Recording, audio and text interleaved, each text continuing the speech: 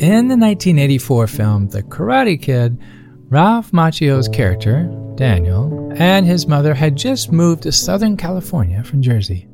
Finally settling into their modest apartment and being the new kid on the block, Daniel finds himself the center of attention with a not-so-polite group of boys after having eyes for a girl who just so happened to be the ex-girlfriend of one of them. Long story short, the boys chase Daniel down to a fenced-in field and give him a welcome to town kind of workover. That is, until a Mr. Miyagi jumps in and doles out the karate chops, giving the punks a much-deserved thrashing as he rescues Daniel and carries him safely home. Miyagi, being a karate master who also just happened to be the handyman at Daniel's apartment complex, who just happened to be around when Daniel was getting chop sueyed. Happenstance? I don't know. But if you haven't seen the original trilogy, it's worth the time. I mean, I was 9 when I saw it, so I don't remember much, but what the screenplay does get right are the key moments when life's lessons seem pointless at the time, until you're suddenly dropped into an epicenter of chaos and your mind goes into action without a second's hesitation.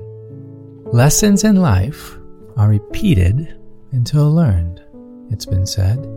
Even if the practice is dreadfully boring, practice makes perfect. Repetition is key, be it learning the piano or instilling life application skills like breathing techniques. We practice to prepare. We prepare to prevent. And we prevent to persevere. Though if your sacred song of inspiration is wax on, wax off, who am I to say?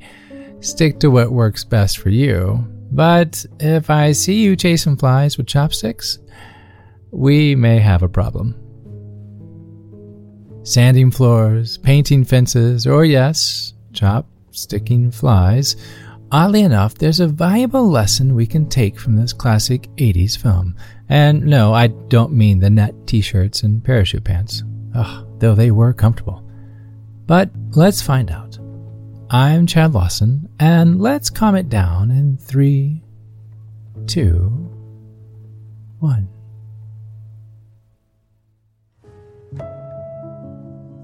Danielson, as Mr. Miyagi so affectionately called him, had an extreme case of something we have all been affected by: get-there-itis. While you've never heard the word in any medical dictionaries, what I mean is we rarely see the purpose during our trip. We just want to get there. We're mostly oblivious until Google Maps says, "You have arrived." And then we look up to say, finally. It wasn't until Daniel lost it on his gentle-natured mentor that he learned how repetitive motions were methods of creating muscle memory to use instinctually during a fight.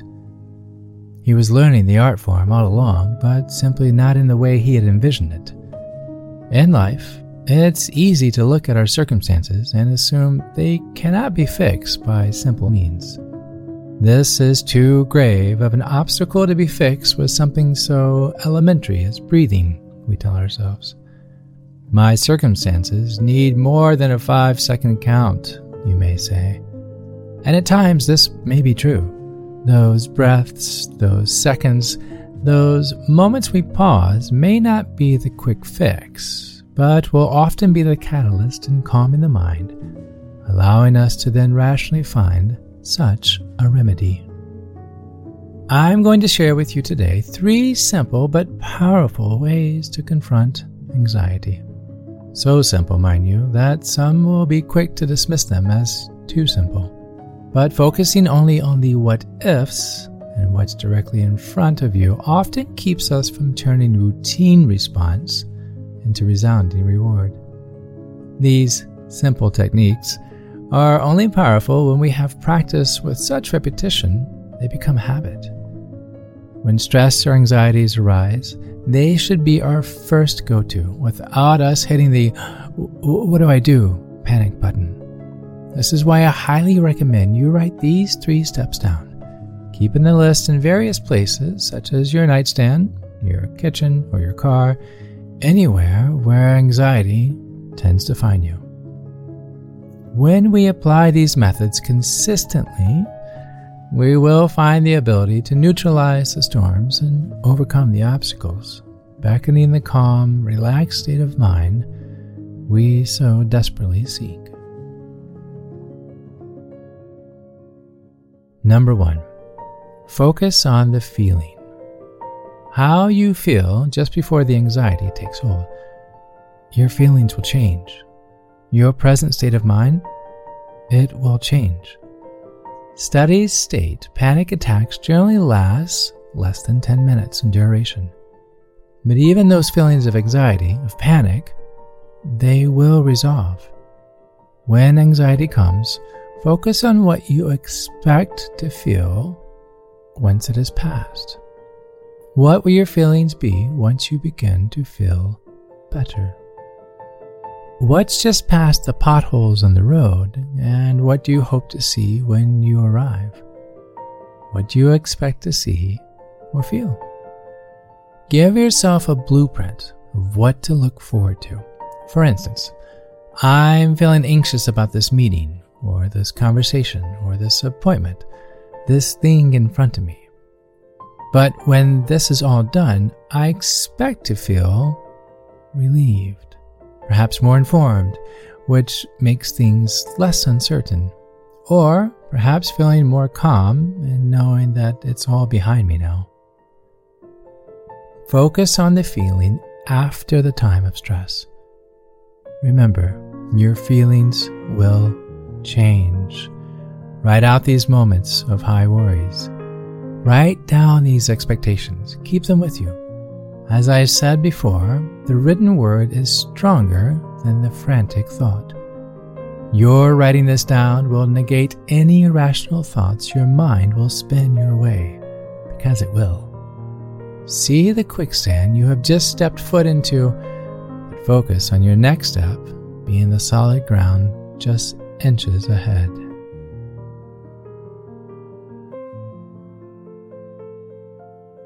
Number 2, thanks, but no thanks. You know that friend that shows up sometimes trying to help, but just makes things worse? Anxiety can be that friend. It's okay to be anxious. Telling yourself, hey, it's okay that I'm anxious right now. This is my first time doing this task or taking this test. Believe it or not, anxiety is doing its job of saying, hey, is everything okay up there? Before opening the adrenaline faucet. But it's up to us to say, thanks, I've got it covered.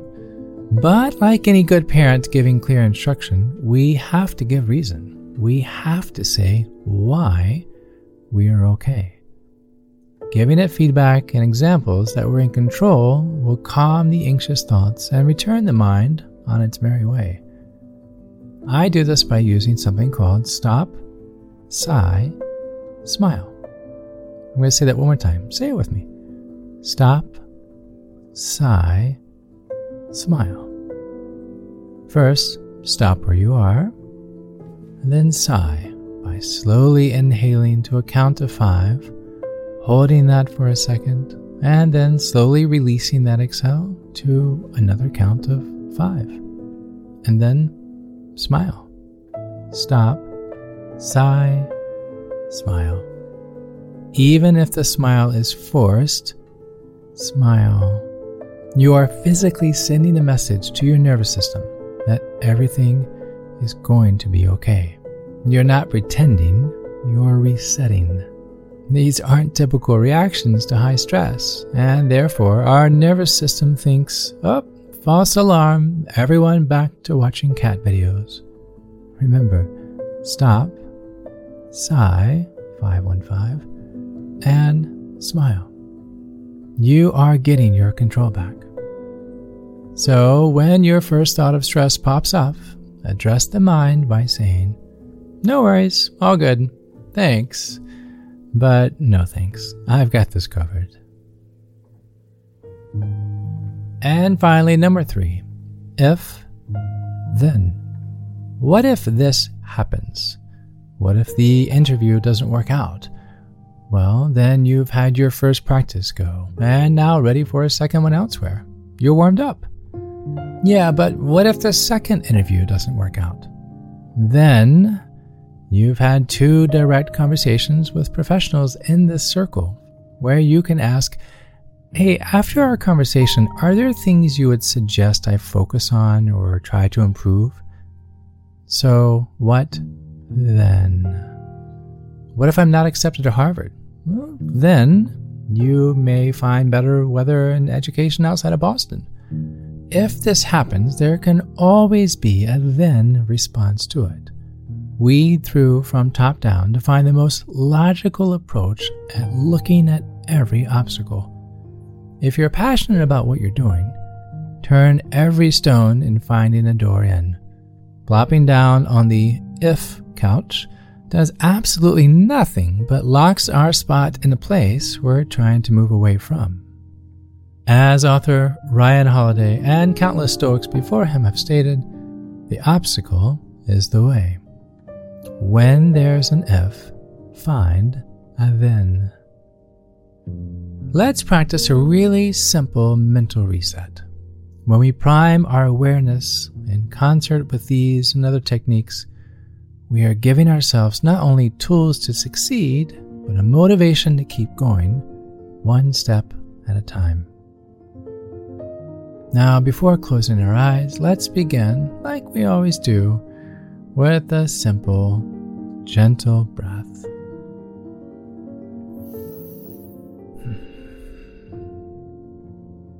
We're telling our mind we're about to begin, and allowing not only our body to prepare, but our mind as well.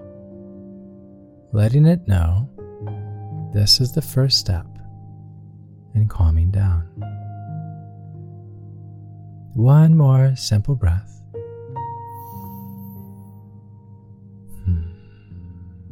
Perhaps even a slight smile, knowing that you are sending encouraging energy throughout your body. Okay, closing the eyes and adjusting the body to find a comfortable and sustainable posture, bring awareness to your mind, your breathing, the quiet around you.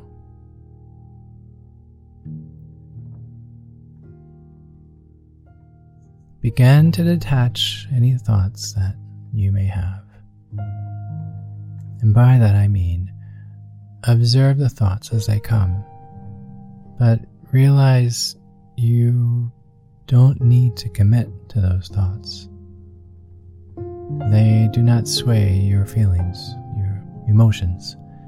They're just thoughts.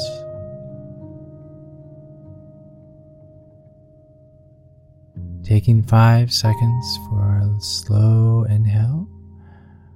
5, 4, 3, 2, 1. Hold. Exhale. 5, 4, 3, 2, 1. I just want us to sit just for a bit and notice our breathing.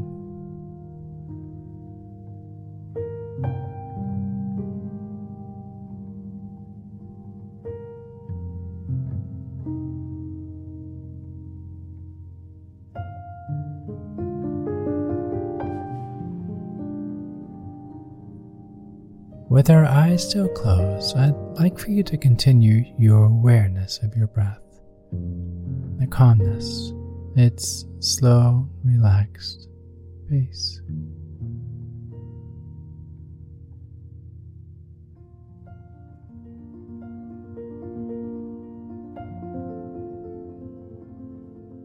While we're in this space, I'd like for us to go through these 3 techniques today. With your eyes still closed, I want you to visually go through these steps with me. Focus on the feeling Our thoughts change almost by the minute. In the midst of a storm, look just past the dark clouds. There is light ahead.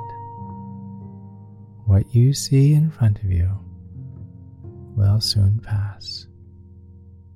And when it does, what do you expect to feel? How do you hope to feel? Focus on the feeling.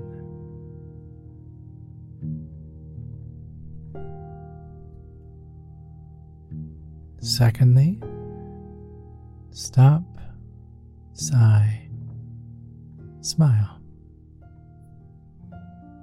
Stop where you are. Stop by counting 515 and smile, sending physical signals throughout your body to be calm. No need for alarm. Thanks, but no thanks. I've got this covered. And finally, if, then. If this, then this.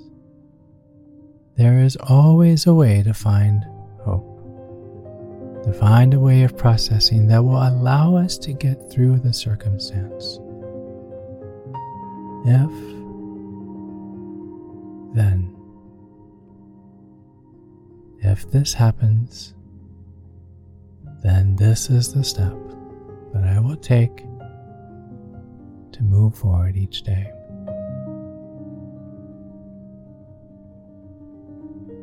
One last deep, gentle breath. So good.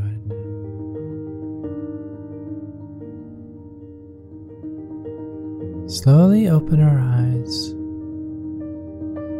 becoming aware of all that is around you.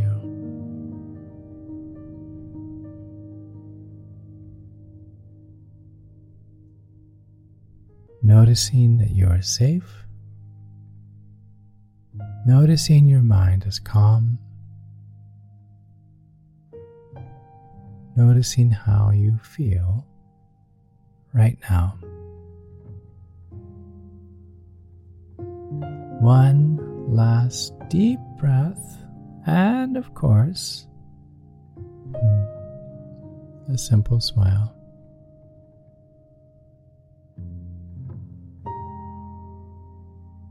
These three techniques are powerful. Don't let their simplicity cast doubt to their ability to hold your hand through the high tides. It's the mundane we tend to overlook, when in fact it's the key to a more resilient, healthier, and happier mindset.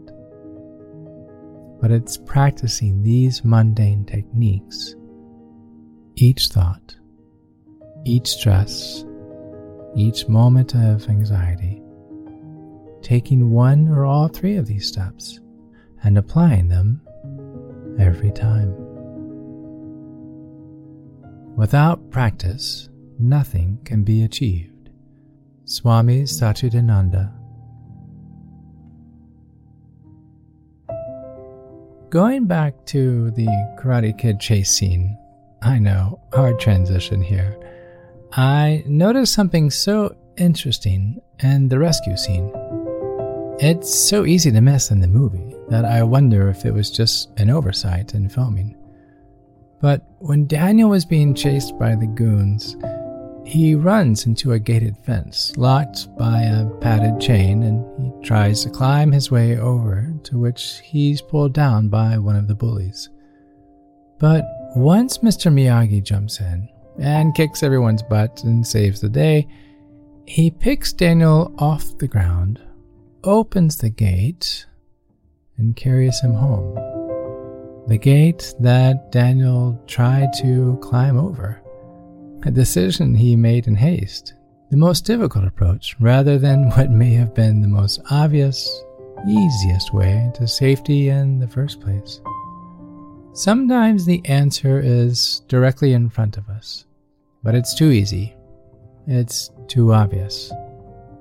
When all along, it's just a matter of stepping through that allows us to find the safer space.